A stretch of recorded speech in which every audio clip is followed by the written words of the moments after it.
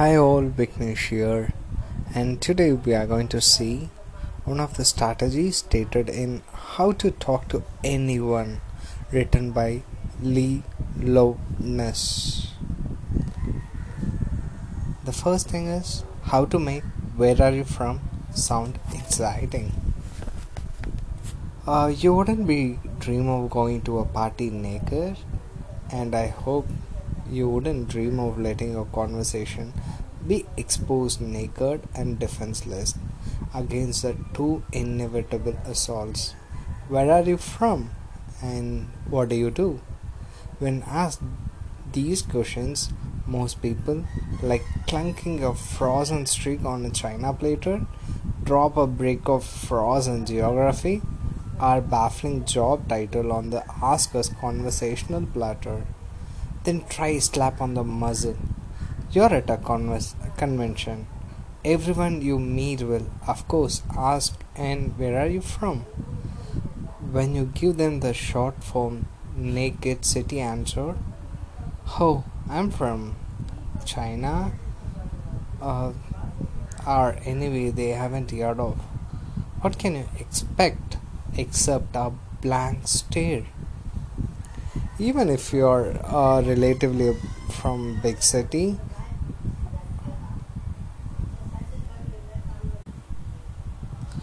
you will receive a panicked look from all but American history professors. They are rapidly racking their brains thinking, what do I say next? Even the names of the world class burges like Newark, Chicago, Washington, and Los Angeles inspire less than reverting responses. When I tell people I am from New York City, what are they expected to say? Seen any good muggings lately?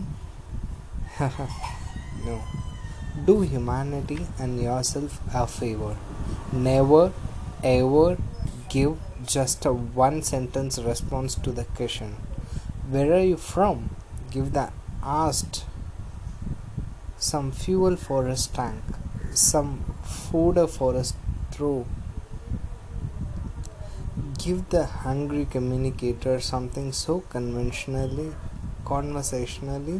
nibble on. All it takes is an extra sentence or two about your city, some interesting fact, some witty observation to hook the asker into the conversation. Several months ago, a trade association invited me to be its keynote speaker on networking and teaching people to be better conversationalists. Just before my speech, I was introduced to Miss Delvin, who was the head of the association. How do you do?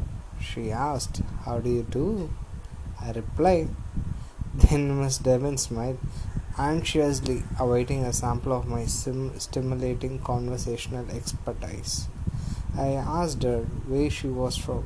She plunked a frozen Columbus, Ohio, and a big expectant grin on my platter. I had to quickly thaw her answer into digestible conversation. My mind trashed into action. Lee's thought pattern. Gulf Columbus, Ohio. I have never been there. Grinning. What do I know about Columbus? I know a fellow named Jeff, a successful speaker who lives there. But Columbus is too big to ask if she knows him. And besides, only kids play the do you know so and so game. My panicked silent search continued. I think it's named after Christopher Columbus, but I'm not sure, so I better keep my mouth shut on that one. 4 or 5 other possibilities raced through my mind, but I rejected them all as too obvious, too adolescent, too off the wall. I realized by now that seconds had passed, and Miss Delphine was still standing there with a slowly dissipating smile on her face. She was waiting for me, the expert who within the hour was expected to teach her trade association lessons on scintillating conversation, to spew forth words of wit and wisdom. Oh, Columbus Gee, I mumbled in desperation, watching her face fall into worried expression of patience being asked by the surgeon. Knife poised in hand. Where is your appendix?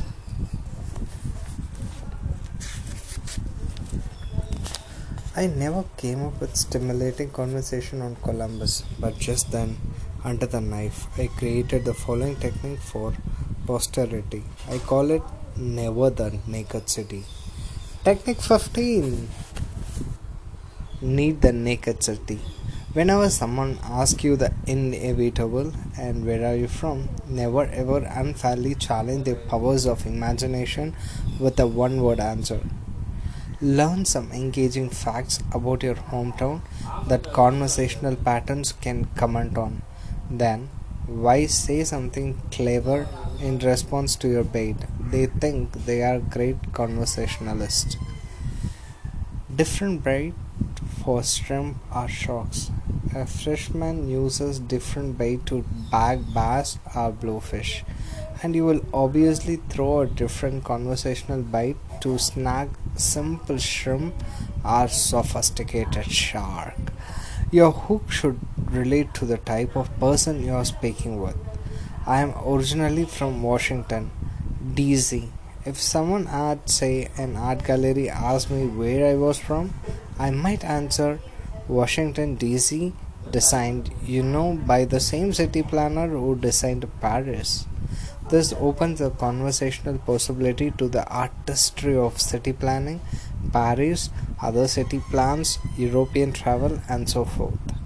At a social party of singles, I opt for another answer. I'm from Washington, D.C. The reason I left is there were 7 women to every man when I was growing up. Now the conversation can turn to the ecstasy or agony of being single, the perceived lack of desirable men everywhere, or even flirtatious possibilities. In a political group, I had cast a current fact from the constantly evolving political face of Washington. No need to speculate on the multitude of conversational possibility that unblocks. Where do you get your conversational bait? Start by phoning the Chamber of Commerce or Historical Society of your town. Search the World Wide Web and click on your town, or open an old-fashioned encyclopedia. All rich sources for future stimulating conversation. Learn some history, geography, business, statistics, or perhaps a new fun facts to tickle future friends. Funny bones. The Devlin debacle inspired further research. The minute I got home, I called the Columbus Chamber of Commerce and the Historical Society. Say you two are from Columbus, how are you? And your new acquaintance lays it on you. Where are you from? When you are talking with a business person, your answer could be, I am from Columbus, Ohio. Many major corporations do they protect testing in Columbus because it's so commercially typical. In fact, it's been called the most American city in America. They say if it booms or bombs in Columbus, it booms or bombs nationally.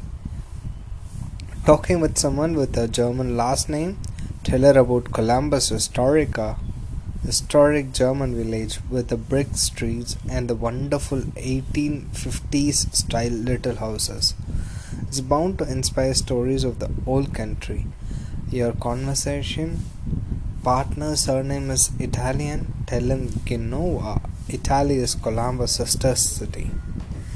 Talking with an American history buff, tell him that Columbus was indeed named after Christopher Columbus and that a replica of Santa Maria is anchored in the Scioto River.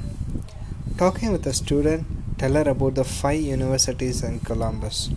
The possibilities continue. You suspect your conversation partner has an artistic bent. You throw out casually. Columbus is the home of artists, George Bellows. Columbus prepares some tasty snacks for askers even if you know nothing about them. Here's a goodie. Tell them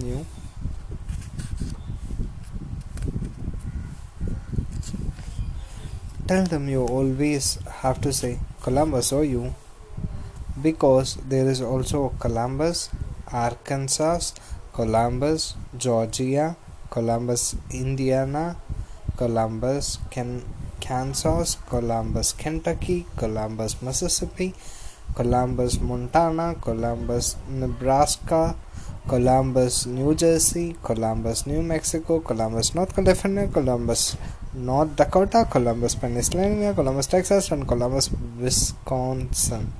That spreads the conversational possibilities to 15 other states. Remember, as a quotable notable once said, no man would listen to you talk if he didn't know it was his turn next. A postscript to the hellish experience I had with Columbus. Months later, I mentioned the trauma to my speaker friend from Columbus, Jeff. Jeff explained his house was really in a smaller town just a minute outside Columbus. What town, Jeff? Gahana, Ohio. Gahana means hills in Hebrew, he said, and then went on to explain why he thought ancient Hebrew historians were clairvoyant. Thanks, Jeff. I know you had never lay a naked city on any of your listeners. Hope me too.